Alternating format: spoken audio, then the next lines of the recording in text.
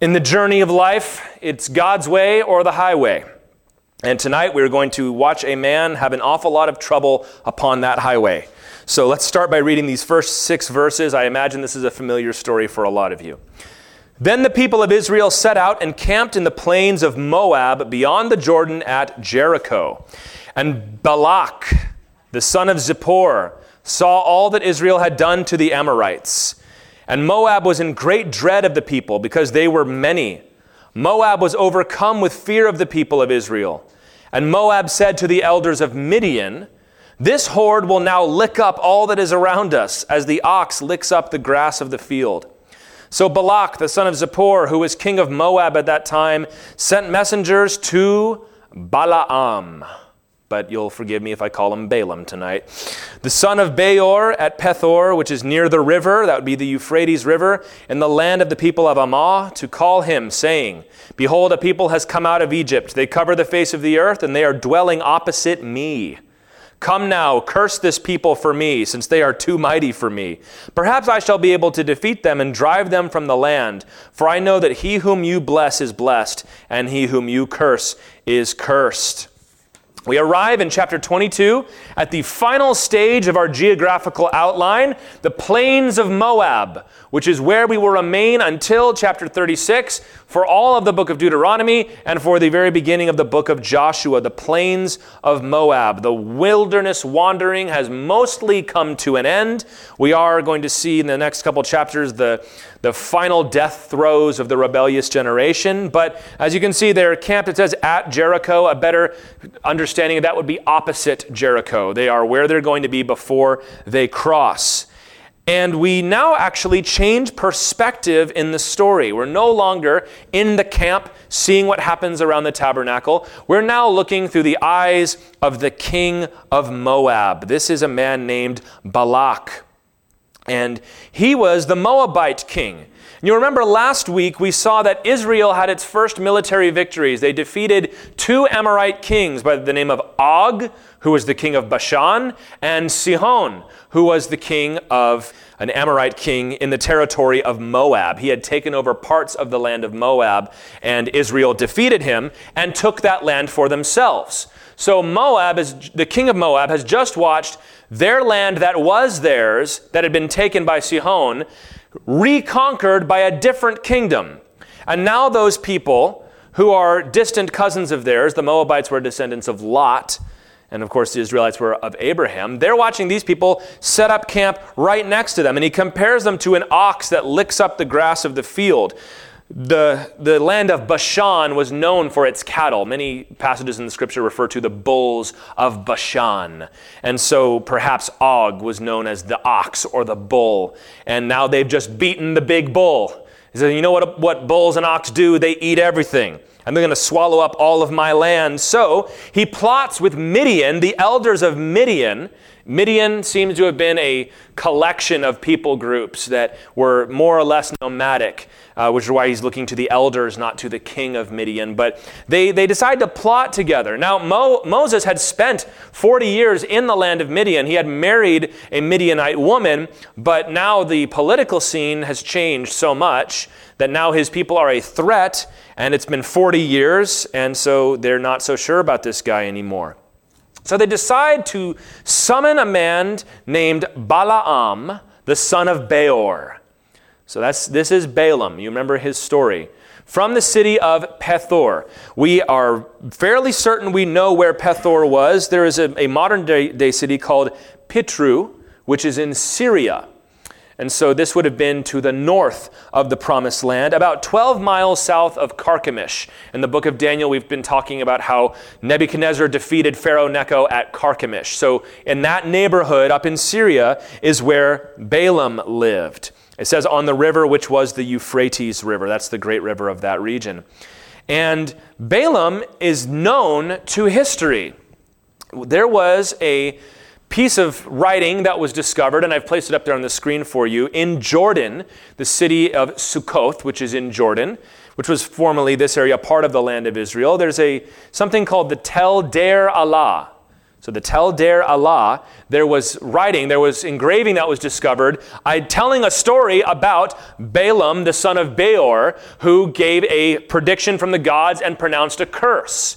Now, this writing is from much later in history, the 800s BC. But the point is, this guy was known, and it is generally acknowledged that this was a real person, that he was a soothsayer. He was very similar to a witch doctor or a wizard, somebody that people would go and pay him to curse people. You see that in verse 6. They say, "Come curse this people for me, because they're beating up all my enemies, and now they're living right next to me. For I know that he whom you bless is blessed, and he whom you curse is cursed." And you hear that, and you're supposed to react, and you're supposed to remember what God said to Abraham, which was, "Whoever blesses you, I will bless, and whoever curses you, I will curse." Blessing and cursing is the domain of God. So we're going to see, all right, who is this guy? Now we read this and we think, how ridiculous to get somebody to come and curse you. But in this day and age, this would have been an incredibly fearful thing to find that they had hired Merlin the magician to come cast spells over their cities and over their towns. And perhaps there was more wisdom to that than we would like to admit. But as we study this tonight, here's how I wanted to look at it for our own selves. Like Balak is how I grew up saying it, we encounter situations where we see God's will starting to be worked out and we don't like it. God had told the children of Israel, "I will drive out the people before you and bring you into a land flowing with milk and honey." Well, Moab realizes that means I'm going to have a very supernaturally powerful neighbor. And I don't know if I like that very much. So in our life, we have things where God expresses his will and we desire to go against it, to thwart it, to get something else out.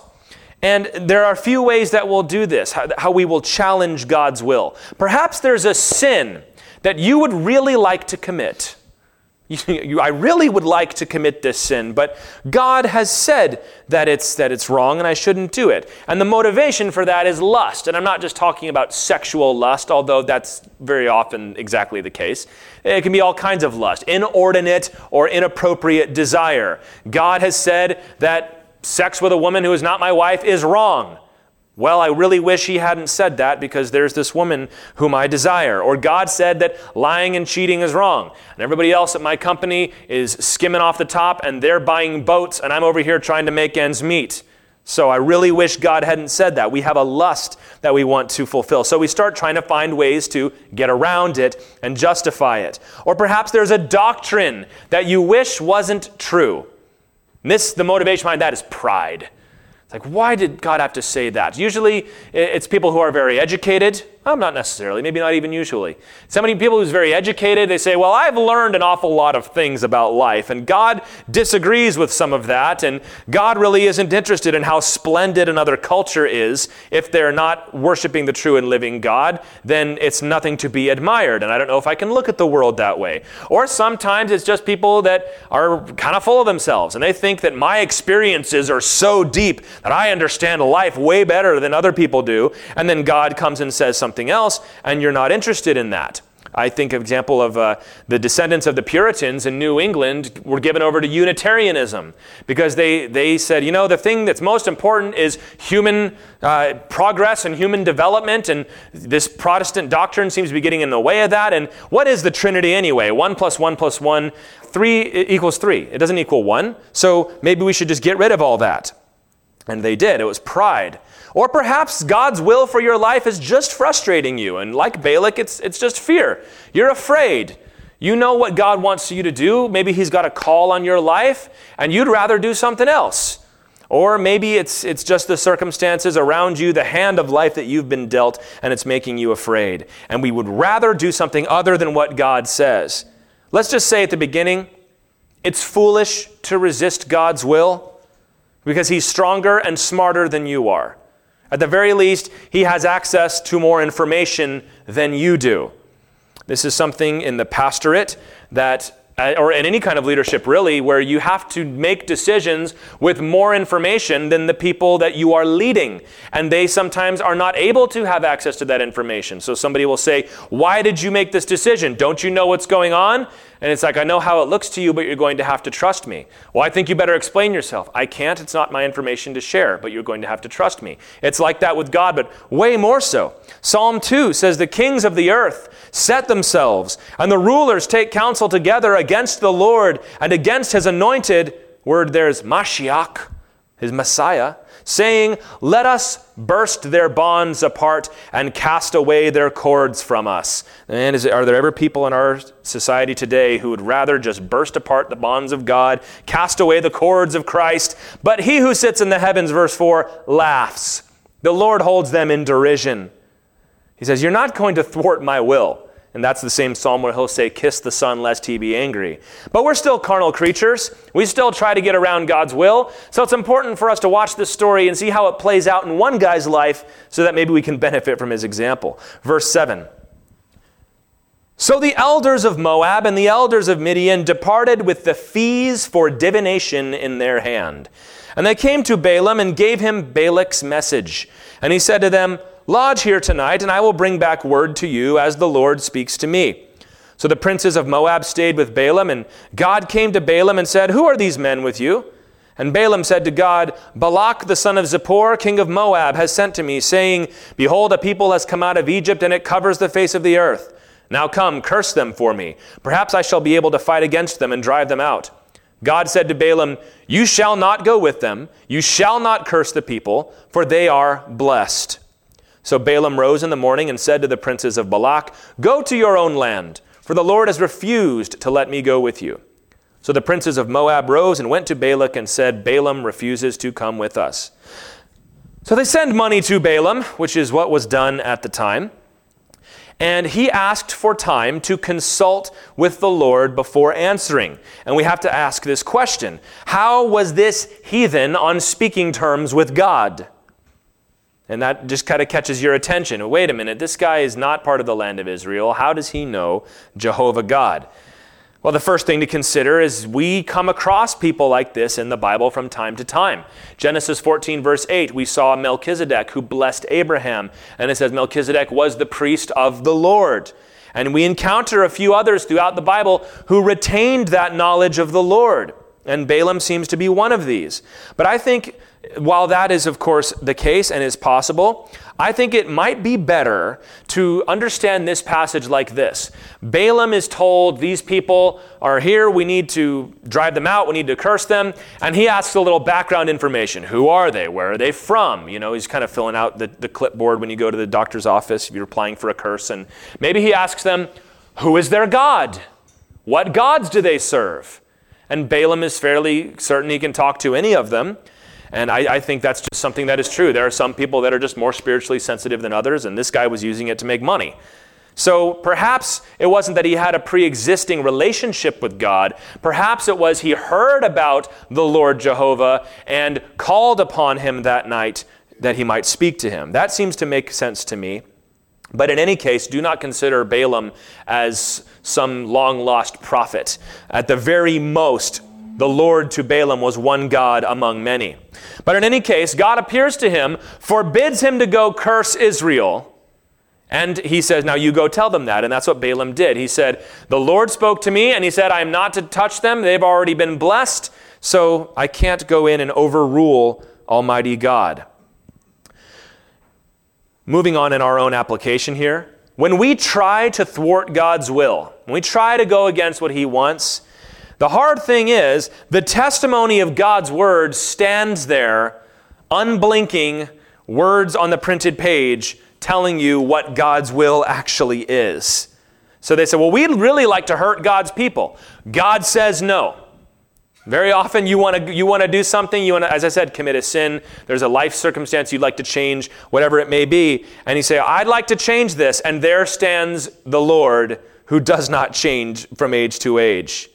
And how do we know what God is? Well, how could we possibly know what he said? Well, people have been here for a long time. God's been speaking to us. We have the Word. This is primarily the first thing. How God's will is revealed is the Scriptures.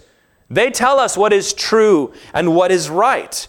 We have a sovereignly ordained record and explanation of who God is and what he does. And we start with that. We start with what is true and right. So if you've ever come to me with a Bible question, if you've ever come to me with a counseling question, a moral question, you know how it goes. The first thing I'll say is, what does the Bible say? Let's start with the Word. What passages in the Bible already speak to this issue? Sometimes it's very easy. Thou shalt not kill. You're going to have to get along with your neighbor. You can't just kill him. God was not okay with that. Sometimes it's much more serious. Well, you see, my wife just isn't the same person she was when we got married. I think I'm okay to leave her. God's okay with that. Well, Jesus said that if anybody divorces for any reason other than sexual immorality, he has committed sexual immorality. And even so, God hates divorce, and Paul told us it would be better to stay and try and work it out, even if something like that has happened. So, no, I'm not going to make you feel better about this. The Scriptures.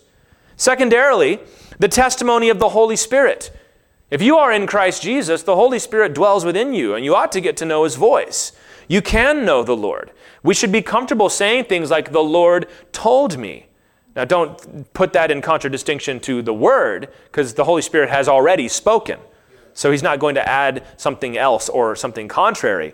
But most of the way that works is through your conscience. When you are regenerated in Scripture, the Bible tells us that the Lord awakens your conscience, that it's been cleansed from dead works. You start over, and things that didn't bother you before start to bother you. And this is not limited to the church, of course. The world, the people have a conscience. They know what's right. You know, we are not threatened by admitting that other nations and other great men who were not necessarily believers can arrive at a good knowledge of what's right and what's wrong. The only infallible answer is sitting right here. But people have a conscience.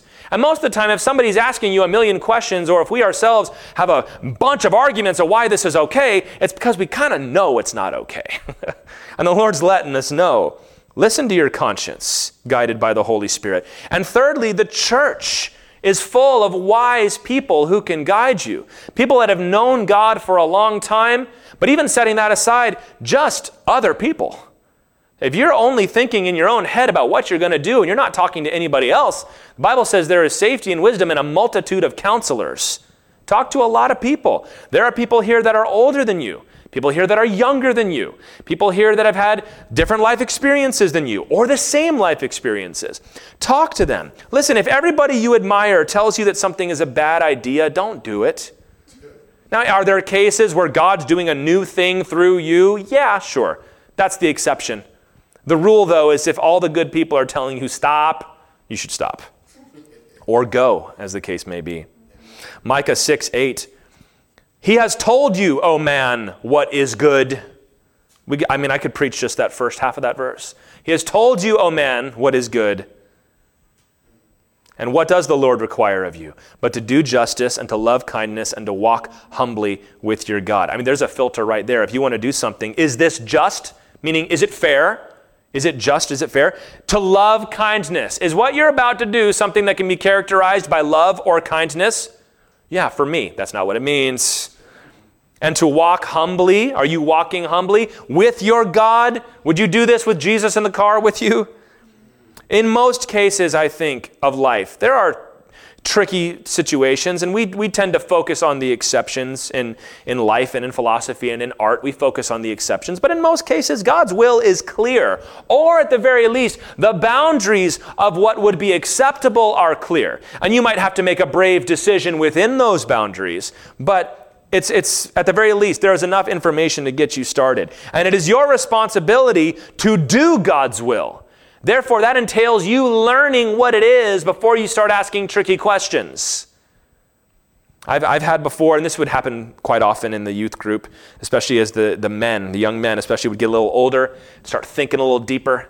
Maybe they find some guy on YouTube that really, stretches their brain a little bit, and they'd come in with these theories, these theories about life, and they're like, yo, this is what I think, man. And I'd be like, well, let's look what the Bible says. You can't say that because of this here. And they go, oh, I didn't know that was in there.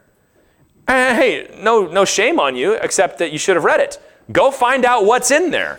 If you believe this book, and if you get offended when people holler about this book and cut up this book, have you actually read it? And I mean all of it. Do you know it well? And then if you have some tough questions, start asking tough questions. But more often it's a tough decision about actually doing it than it is actually figuring out what to do. So God has spoken to Balaam about what he's supposed to do, as he often does to us. Let's get to verse 15 now. Once again, Balak sent princes, more in number and more honorable than these. Think of a procession like from Aladdin. Prince Ali, mighty is he. That's how this culture worked. You're honoring somebody by sending this great parade of honorable people. And they came, verse 16, to Balaam and said to him, "Thus says Balak, the son of Zippor, let nothing hinder you from coming to me, for I will surely do you great honor." Hint, hint. "And whatever you say to me, I will do. Come, curse this people for me." Don't you like that? It's like, please come curse these people. But Balaam answered and said to the servants of Balak, "Though Balak were to give me his house full of silver and gold," hint, hint, "I could not go beyond the command of the Lord my God to do less or more. So you too, please stay here tonight, that I may know what more the Lord will say to me." And God came to Balaam at night and said to him, "If the men have come to call you, rise, go with them, but only do what I tell you." So Balaam rose in the morning and saddled his donkey, more on her in a minute, and went with the princes of Moab. So Balak raised the price. He thinks that Balaam is driving a hard bargain. He thinks, okay, this is not bad, but if you want me to do this, man, I need a bigger bag. You're going to need a couple more truckloads of gold and silver. And so he sends exactly that. He sends more impressive dignitaries. He sends more impressive processions. He's tempting the man. This is how prophets did business back then. And Micah and Amos especially in the New Testament, Jeremiah as well, will blast the prophets of Israel for doing this, for doing it for money, for giving a good word when they got a good meal and a bad word when they got a bad meal. It happened and it shouldn't happen. It still happens to this day, unfortunately. And when Balaam hears this, he acknowledges God's sovereignty. He says, I can only say what God has told me to do. But he offers to pray again, which is interesting because is God going to be tempted by the amount of gold that King Balak has sent? He says, oh, listen, I already told you guys, God said no, but let me ask again. Let me ask again, because worst case scenario, I'm no better off. Best case scenario, I'm going to get paid. So he's going to go ask God again. That kind of reveals his true motives here. And God speaks to him in the night again, and God tells him, basically, you can go. He gives him reluctant permission, you might say. And God will do this. Throughout the Bible, there are many instances of God allowing somebody to do what they want, even though it is not what God initially wanted for them. The biggest example is of Israel choosing a king. He said, it's not going to work out for you. You're not going to like it. And they said, well, we want one anyway. There's many examples of this where the Lord allows someone to have their way. And this is what God is doing. He's not telling Balaam it's okay for you to go sin, but he's allowing him to take another step closer to sin, which God will do. And 2 Peter 2:15 totally confirms it for us. It tells us Balaam loved gain from wrongdoing. There's more money to be made in doing the wrong thing, so that's what I'm going to do. And later on, as the story unfolds, we will see that that's exactly what's going on in Balaam's heart. He's a hireling. He's a hireling. He's not actually trying to do the God's will. He's trying to manipulate the gods to get what he wants, which is money. And this is exactly what we do. When we are stopped by God's will, we want to thwart God's will, but there it stands and it says we can't. We start looking for loopholes in God's will so that we can serve ourselves. We're looking for a little obscure half of a verse in the book of Ezekiel that tells us it's okay.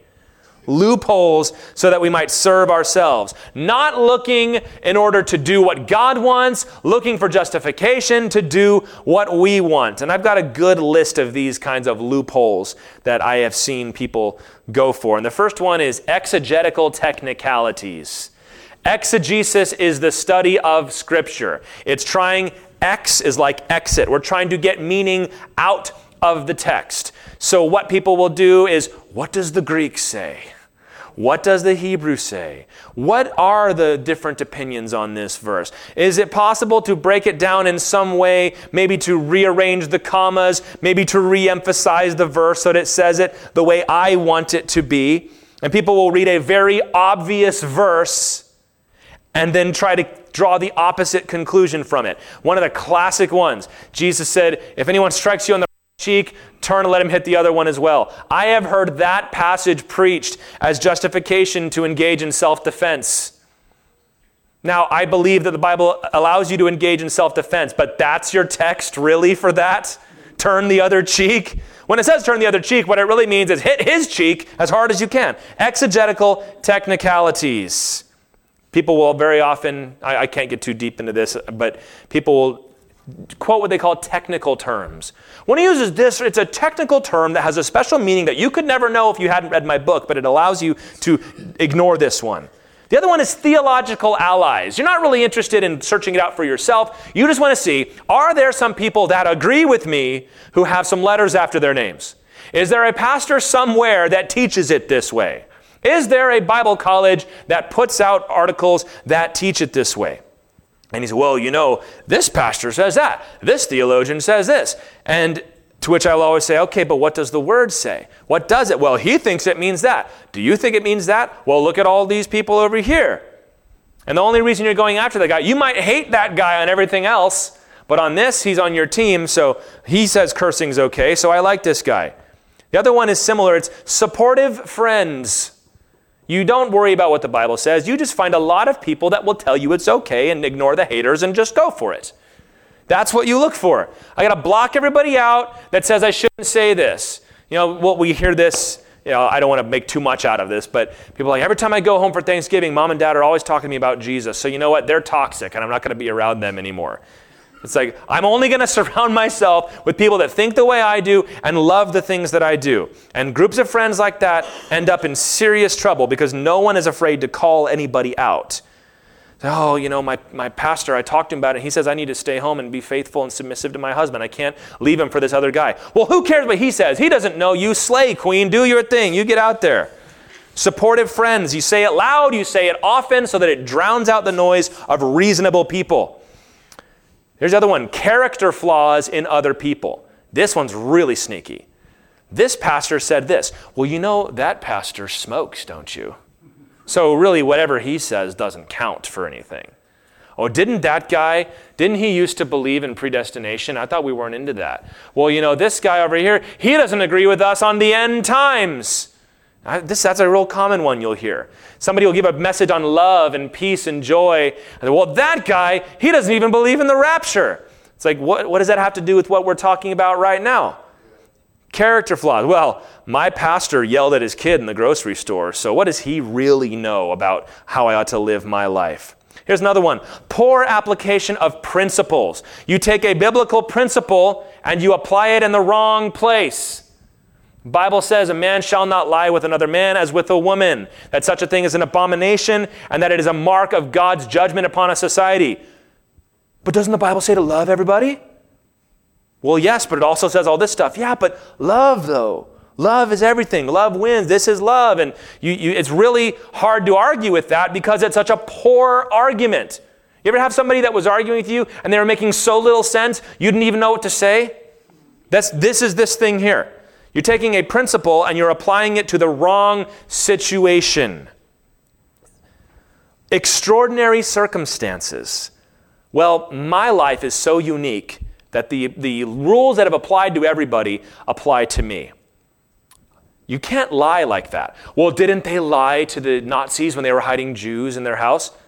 Are you hiding Jews in your house against Nazis? Well, no, but it's hard for me to get through traffic to work on time, so I sign in with the time that I should have been there. But lying's okay sometimes. Not that time. Your circumstances are not that extraordinary. No temptation has overtaken you except that which is common to man. You are not that special. Let that liberate you. Your life is not some high-stakes thriller, some big soap opera. It's just life. And most of the time, if not all of the time, you need to just do what the Word says. And here's the last one. This is kind of what Balaam did, whining to God. but I really want to, God. Can't I have a special dispensation from you to do this thing? Please, God, please, I want to do it. Can I please go? I won't curse them, but can I just go and maybe I can negotiate a price so that he'll let me bless them and I can still get paid? At the very least, it'll be a way to get out of the house and travel for a little bit. And I always liked Moab, and maybe I can make a new connection with these Israelites. Maybe they want me to curse Moab. So it's really a business trip, Lord. Please let me do this. Sometimes people will whine not to God, but to me as their pastor. Or you'll whine to each other, your home fellowship leader, your accountability partner, because you know that it's wrong and that's the person telling you it's wrong. But you think if I can convince them, then I'll be able to go for it. And people will just whine and pester God. All of these things, they amount to nothing more to childish attempts to get our own way over what we know is right. 2 Timothy 4 verse 3. The time is coming when people will not endure sound teaching, but having itching ears. Scratch that for me, will you? It's really bugging me. It's something I want you to say. Really wish you'd talk more about the political situation. Really wish you'd talk more about false teachers. Really wish you'd talk more about this and that. Itching ears to suit their own passions. Having itching ears, they will accumulate. The language there is heap up. Make a big old pile of teachers to suit their own passions. Man, there is a podcast and a blog for every idea you could possibly want today. If you want to find some online pastor to make you feel good about your sin, you can find one. Every heresy has its own apologist now. Every sin has its own champion now. Doesn't make it right. And we know that. But we try to find loopholes. So when you are looking to find out what God says about a subject, make sure you are not just proof texting and trying to find if God agrees with you and trying to find a way to make his word agree with you. Verse 22 now. This is when the story takes an interesting little turn here. But God's anger was kindled because he went. God's anger is often compared to fire. It was kindled. And the anger of the Lord took his stand in the way as his adversary. Now he was riding on the donkey, and his 2 servants were with him. And the donkey saw the angel of the Lord standing in the road with a drawn sword in his hand. And the donkey turned aside out of the road and went into the field. And Balaam struck the donkey to turn her into the road. Then the angel of the Lord stood in a narrow path between the vineyards, with a wall on either side. And when the donkey saw the angel of the Lord, she pushed against the wall and pressed Balaam's foot against the wall. So he struck her again. Then the angel of the Lord went ahead and stood in a narrow place where there was no way to turn either to the right or to the left. When the donkey saw the angel of the Lord, she lay down under Balaam. And Balaam's anger was kindled, and he struck the donkey with his staff. We'll pause right there. Now, verse 22 down to verse 35 has been accused of being an addition to the text because it is difficult to understand in some respects. I don't think they're that difficult, but people are always proposing various ways to chop up and ways they can claim to see the redactor's hand in the Old Testament. But I think that without this whole story doesn't make any sense. The parallelism is broken down, among other things. But God grows angry with Balaam. Now, it's interesting in verse 22, it says, because he went. Now, in verse 21, didn't God say he could go? So why is God angry that he went? Well, it depends on how you translate this verse. The word for because is the Hebrew word ki. It means usually for, or it can mean because, it can mean thus. It is possible to translate it as he went, meaning along the way, Balaam made God angry. That doesn't seem to be the primary way to translate this. Perhaps he should have known not to go, even though God gave him permission to go. Or perhaps, and I think this is more likely, his attitude and his intention as he went were against the Lord. He had it in his heart, all right, stage 1, God says I'm allowed to go.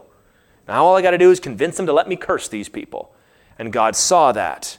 Maybe he saw the way he was conducting himself, the way he was playing buddy-buddy, talking about the money he was going to make. And God saw that. I think many parents, we have given our children permission to do something, and then as we watch them go do it, we get angry and we're sorry we let them do it. And that is not outside the bounds of Scripture here. So God's angry. And the angel of the Lord comes after him. The angel of the Lord is often a Christological reference, because this capital A, angel of the Lord, is very much identified with God himself. But he's got a sword drawn. We often see the angel of the Lord in that stance in the Bible. Joshua will see him that way. And he stands, it says, as his adversary. Little note, that word adversary is the Hebrew word Satan, which is where we get the name Satan, because this is not saying that the angel of the Lord is Satan. The word Satan means adversary, that Satan is the one who opposes and accuses humanity. So just a little note for you there. But here comes the angel of the Lord, and it seems like, don't think of the angel of the Lord just standing there on the road. Think of him like coming to take off Balaam's head with this thing. And that's why the donkey hee-haws and runs out of the way. Just very brief note as we move on. It's not the point of the message, but the heavenlies are very real. Angels and demons are very real, and we've got to stop being embarrassed to say those words. But only the donkey sees him. And she turns aside 3 different times. One time I went horseback riding in Costa Rica. And this is one of those things where you pretty much sit on the horse will do the trail 20 times a day. They just kind of will go. But I had a really ornery animal sitting under me. And you know, when horses pin their ears back, that's the sign that they're angry. Mine had his ears back the whole time. And so did I, for what it's worth. As we're going down the road, and we're just, clip, clop, and they kept on trying to stop, and I had to keep digging my heels in, and the guy's like, oh, you're not going to hurt him, man. Just slap him. It's okay. And we're going. I'm trying. All the kids are laughing at me because this horse is way behind everybody else. And I'm sitting there hauling. As we're walking down the road, all these trees were hanging in the road. And he walks under these branches so that the branches start hitting me in the face. Now, I wanted to take a staff to that horse. So I can understand what's going on with Balaam. But Balaam here is actually going to be rebuked by the Lord. Proverbs 12:10 says, whoever is righteous has regard for the life of his beast. The Bible says you can tell if somebody's a good person or not by how they treat their pets. Just something to think about. Now, here's the danger. The danger is that there's an angel with a sword coming to take his head off. The danger of resisting God's will is that we make ourselves enemies of God. Spiritual protection is removed from you. Now, there are those that will claim, how ridiculous. This is the kind of stuff that makes Christians really cringy to the rest of the world. You believe that bad things happen because of angels and demons. You believe that if you do the wrong thing, that God removes protection from you. That's ridiculous. But then it's the same people that want to characterize all of humanity as nothing but suffering and woe and misery. Well, I'm happy to tell you that the reason that is because the world is not living under the rule of God. And there's only misery and danger to be found there. Which is why, when we in the church want to be more like the world, James in chapter 4, verse 4 calls us adulterers and adulteresses. Do you not know that, he said, the brother of Jesus said, friendship with the world is enmity with God? Therefore, whoever wishes to be a friend of the world makes himself an enemy of God. Too many people want to claim God's blessings, but live their life in such a way that God can only oppose them. God is not passive in the world. He actively opposes what is evil. But we want to come and we want to get our blessing.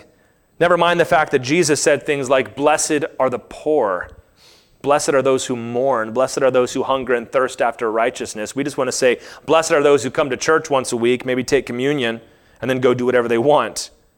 But the farther down the road of sin you go, the more, just like with Balaam here, those walls are closing in. You notice how it's just getting tighter and tighter? First, there's a field to run off into. Then he can get around, but he's got to push his leg up against the wall. Now there's nowhere to go, and it just lays down. That's what it's like, man. When you're running away from Jesus, everything's tightening in around you. And the thing is, we get angrier and angrier like it's someone's fault or that it's even God's fault. But the answer is you're walking contrary to God, and he can only oppose you. The more frustrated you'll become, because Romans tells us the greatest judgment God can inflict on a person is to allow them to have their own way. Romans 1 tells us that God gave them up. He gave them up in the lust of their flesh. He gave them up in the so-called wisdom of their mind so that they became fools. They became depraved. Thessalonians tells us that the end time struggle, when it begins, the final 7 years with the Antichrist and all those terrible judgments in Revelation, will begin with God removing a hand of restraint. So that in a very real sense, the book of Revelation is not so much God doing things directly as much as he is just letting things go. Just letting it happen. God's not going to allow dictators to be taken down anymore. He's not going to be allowed the worst of wars to finally be thwarted. He's not going to bring an end to the plagues. He's just going to let it go. And your own life can see that. So do you fear God? The donkey feared God, and he was smarter than Balaam was. Do you fear God, or are you a fool? Those are the options the Bible gives you. Job 28:28. He says, to fear the Lord and turn away from evil, that is true understanding. So many people that claim they're wise, and now I've seen the light, I'm woke, I'm red-pilled, I can see, I understand what life really is. The Bible says, true understanding of life is to fear God and to turn away from evil. And Balaam is going to have to learn this in verse 28. Then the Lord opened the mouth of the donkey, and she said to Balaam, what have I done to you that you have struck me these 3 times? And Balaam said, you can talk. No, he didn't. Just too angry, I guess. He said to the donkey, because you've made a fool of me in front of all my rich friends. I wish I had a sword in my hand, for then I would kill you. And the donkey said to Balaam, am I not your donkey, on which you've ridden all your life long to this day? Is it my habit to treat you this way? And he said, no. Funny turn here. God opens the mouth of the donkey. Now, perhaps it's like Acts 9:7, when everybody heard the thunder and saw the light, but they didn't hear Jesus' voice when Paul was on the road to Damascus. It could be that the donkey is hee-hawing, but Balaam can understand. And so everybody thinks he's just having an argument with his donkey, like you do. You talk to your dog or your fish. Don't lie to nobody. But the donkey points out, I've never done this before. This is out of character for me. Maybe that should have caught your attention, O wise man that understands all hidden mysteries.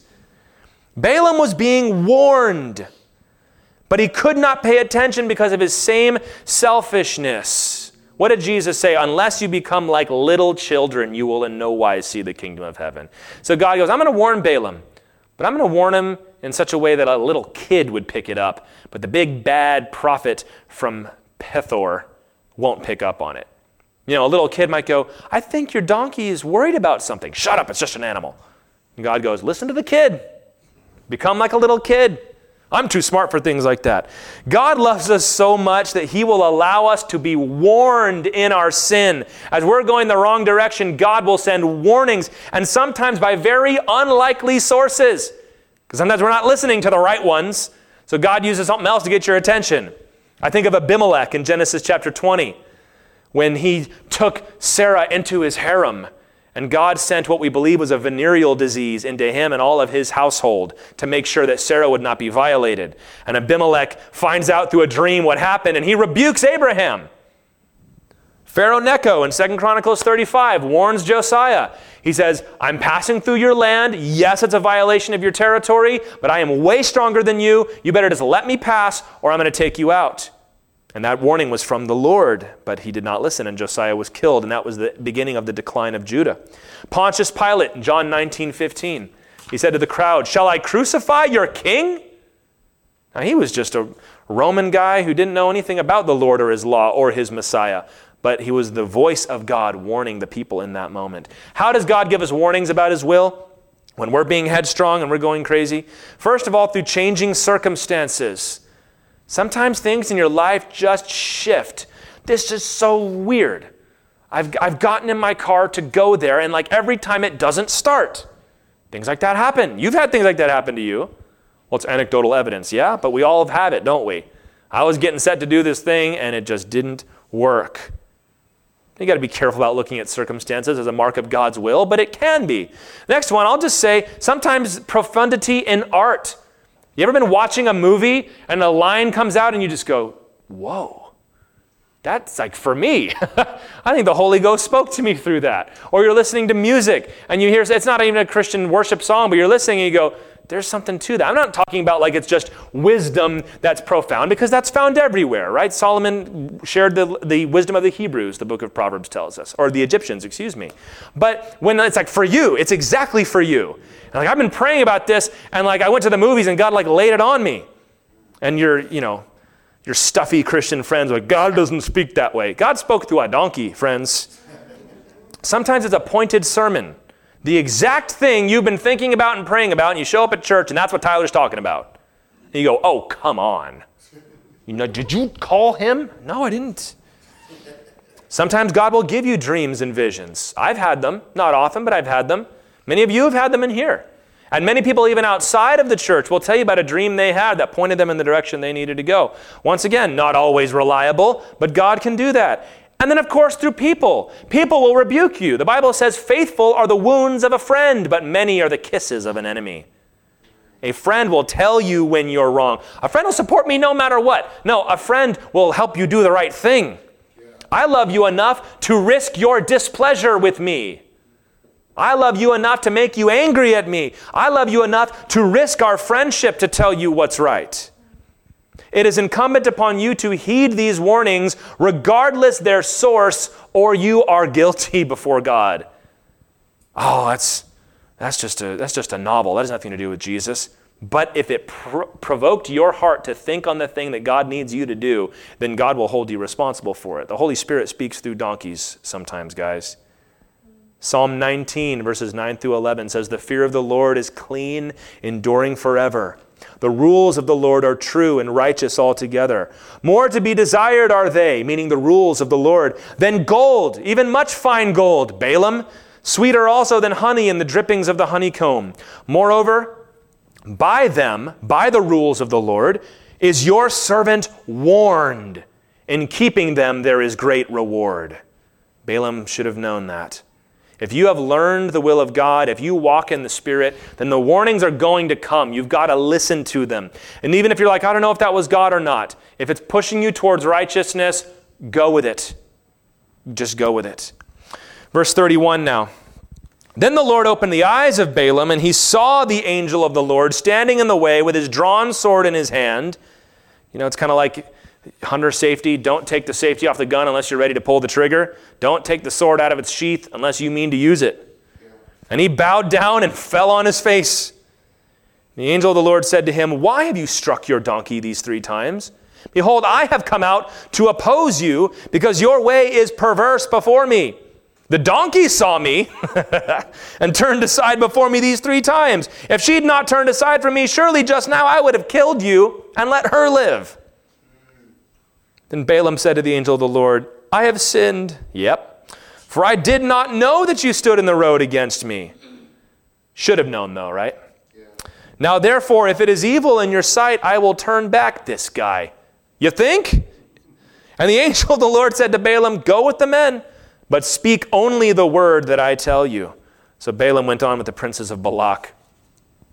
God allows him to see. We see this also in 2 Kings 6:17, where Elisha prays for his servant to be able to see the angelic host around them, and he sees many fiery chariots. But he sees an angel with a drawn sword. It's like that Doctor Who episode where you look at the statues that are coming to kill you, but when you see them, they turn to stone. It's that kind of freaky thing. If you've not seen that one, leave that illustration alone. It's not a big deal. And he grovels on the ground before an angel. And the angel interrogates him about his donkey. And of course, the irony here is this guy is a professional seer, and he can't see what's right in front of him, but the donkey can. And all the jokes you're running through in your head about the different terms of the word jackass are intended in the Hebrew also. That you're that stubborn, you're that idiotic, and you should have known better. That's why it chose this animal right here. You're supposed to be laughing at him. And he says, why? Because your way is perverse. Now this word I thought was fascinating. Perverse, the Hebrew there is yarat. And it means not, it's interesting, I don't love the ESV right there. The NIV has reckless, which is better. But this word means precipitate. Now, precipitate means to be falling or rushing on. That's why we call it precipitation when it falls from the sky. It can be used to cast headlong or to fall forward. So it's like you are hurtling down this road 99 miles an hour and there's a dangerous turn coming up where there's an angel with a sword. I think the best way to translate this would be dangerous. That's the GTW translation, the Guy Tyler Warner translation. Where your way is dangerous before me. He's treating the permission of God as license to do things his way. Balaam apologizes, and I'll go back if you really, really want me to. You'd think he'd hop on that donkey and be rushing the other way, but God allows him to continue. But the point is, he's going to go now, but he knows that there might very well be an angel standing at his neck with a sword to his neck. He's not going to say anything that he's not supposed to. The fear of the Lord will enable you to go places you might not be able to go otherwise. Sometimes, even when God grants permission, our way forward is reckless. God said it was okay, yeah, but you're acting recklessly and you're heading for a fall. It's dangerous. You're driving dangerously. Many people have the liberty to do something in Christ, but they treat it recklessly rather than faithfully. They see this permission that I have, this liberty in Christ that I have, as freedom to go all out and do it just like everybody else. And it becomes a point of calamity for them. For example, many Christians, I think very wisely, have decided we're not going to partake of alcohol. Now, there's no scriptural prohibition against that. And so there are some that have the liberty to do that, and they are equal before God in both of their decisions. However, some people say, since the Bible doesn't say it's a sin to drink, it's an excuse for me to go out and get loaded and party every weekend. That is not the same thing. Well, God says it's okay. No, he didn't. Not this, he didn't. Your way is dangerous. Well, the Bible doesn't say this is explicitly wrong. It's not wrong to... Many people have liberty to listen to different kinds of music or watch different kinds of movies, right? We're all equal in that before Christ. But some people, that is their stumbling block. And when they listen to it, it puts them in a mind frame they shouldn't be in. And there are some people that just shouldn't be doing that because they're living recklessly. Even in liberty, you serve the Lord. 1 Samuel 12. Israel demanded a king because Samuel was dying and his sons were corrupt. Now, instead of saying, Samuel, perhaps your sons shouldn't succeed you and God should choose another judge for us, they said, we want a king, just like everybody else. And Samuel goes, no, you don't. Because a king is going to tax you. He's going to force you to do labor and build his palaces. He's going to take your sons to be his soldiers and your daughters to be his wives. You're not going to like it. Yeah, it's difficult. This freedom you have is difficult. That will be worse. They say, we don't care. We want a king. So God gives them a king. And then in 1 Samuel 12, at the coronation, after they win their first big battle, God sends thunder and lightning from heaven to destroy that month's harvest, to let them know God is displeased with them. And they said, would you like us to kill Saul? Which it's like, no, that's not what I'm telling you to do. 1 Samuel 12:20, Samuel said to the people, do not be afraid. You've done all this evil. Yet do not turn aside from following the Lord, but serve the Lord with all your heart. Like, yeah, this was wrong. But you know what? There it is. That's the bed you've made, but you better walk in it with righteousness. But I'm telling you, it's going to be hard for you to do it. It will be harder for you to serve the Lord this way than it was the other way. And this is the same thing for us. Same thing for Balaam. Yeah, I can go there as long as I don't curse them. And God goes, yeah, but you're going to have lots of people and money and pretty girls telling you to go curse them. That's danger. That's the freedom that we have as Christians, as people.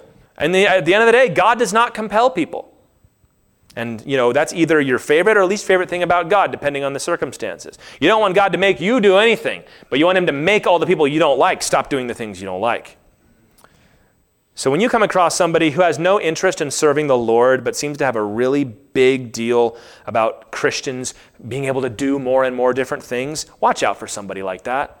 If you're only wanting to do it because you want to and there's no thought of serving the Lord in the midst of it, it's carnal. God will not always stop you from doing what you want, so you got to take extra care for yourself. Coming to the end, verse 36. When Balak heard that Balaam had come, he went out to meet him at the city of Moab on the border formed by the Arnon. The Arnon is a river at the extremity of the border. And Balak said to Balaam, did I not send to you to call to you? Why did you not come to me? Am I not able to honor you? And Balaam said to Balak, behold, I have come to you. I'm here now. What are you worried about? Have I now any power of my own to speak anything? The word that God puts in my mouth, that must I speak. And Balak goes, well, we'll see about that. Then Balaam went with Balak, and they came to Kiriath Huzoth. And Balak sacrificed oxen and sheep and sent for Balaam and for the princes who were with him. And in the morning Balak took Balaam and brought him up to Bamoth Baal, which is a mountain. And from there he saw a fraction of the people. And we're going to leave it hanging there. And next time we will be in the next chapters looking at the oracles that Balaam gives. So they met at the Arnon River. You'll remember this is where Israel had camped. This is to the east of the Promised Land in what is called the Transjordan, meaning the over the Jordan section of land. The boundary of where Moab then came across what was now Israelite territory, formerly the territory of Sihon, formerly still the territory of Moab. And this is where they're going to act in the next chapters. Now, Balak complains about the delay, and Balaam's like, well, listen, I'm here, but I can't do anything that God said God didn't say. And he's maybe like darting around looking for that angel somewhere. And they go through all the rituals. They do the sacrifices. These are not sacrifices to the Lord necessarily. Sacrifices common around the world. But they're preparing for the big day. They go on top of the mountain, and that's where we're going to have to leave it. God told Balaam not to go. Oh, God, what should I do? He goes, don't go. Are you sure? Can I please go? He goes, you can go, but you're not going to be able to say anything I don't want you to say. All right, I'll go. All right, this is working out. He goes, no, I mean it now, with a sword to his head. You are not going to say anything that I don't tell you to say. Okay, yeah, I got it. All right, no problem. Now he's there. God told him not to go. The best case scenario was don't go. He chose the highway. And he is now there with every temptation in the world to curse the children of Israel. He has decided not to sin, but has chosen to step into the den of temptation. He says, I won't curse them, but he goes through all the rituals of cursing all the way up to standing on the mountain, and the only thing is left is for him to pronounce a curse. Well, I won't in the moment, but why put yourself there? You see the temptation there? And in fact, Revelation 2:14 reveals to us, and so does Numbers 31, verse 16, that Balaam will be unable to curse the children of Israel, but what he will do is he will tell Balak, if you want to curse these people, get all your hot girls to go out there and seduce the young men, take them to the temple, make them worship your gods, then God himself will curse them. Which is why in chapter 31, verse 8, Balaam will be killed when they finally fight against Midian. So he's put himself into this situation, and once again, he's going to follow God's word to the exact letter, but completely violate the spirit of what God wanted him to do, and that sword is going to find him eventually. There are all manner of permissible situations for Christians that result in impossible temptations. Best to avoid them. Well, God said we could, or let's say, he didn't say we couldn't.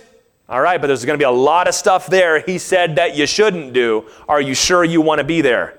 Yeah. Well, I'll go, but I won't smoke weed. Is everybody else going to be smoking weed? Well, yeah, but I won't. Sure you won't. Sure you won't.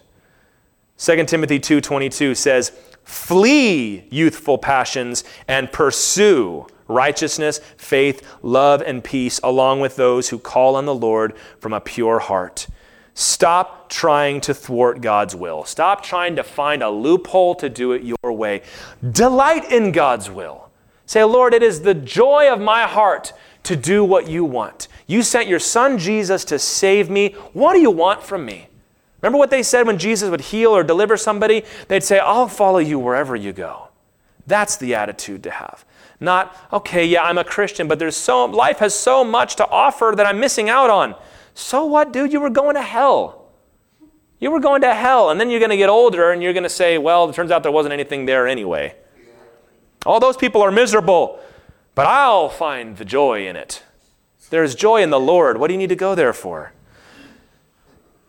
Delight in the Lord's will, trusting that in the end, God's will be the best thing for you.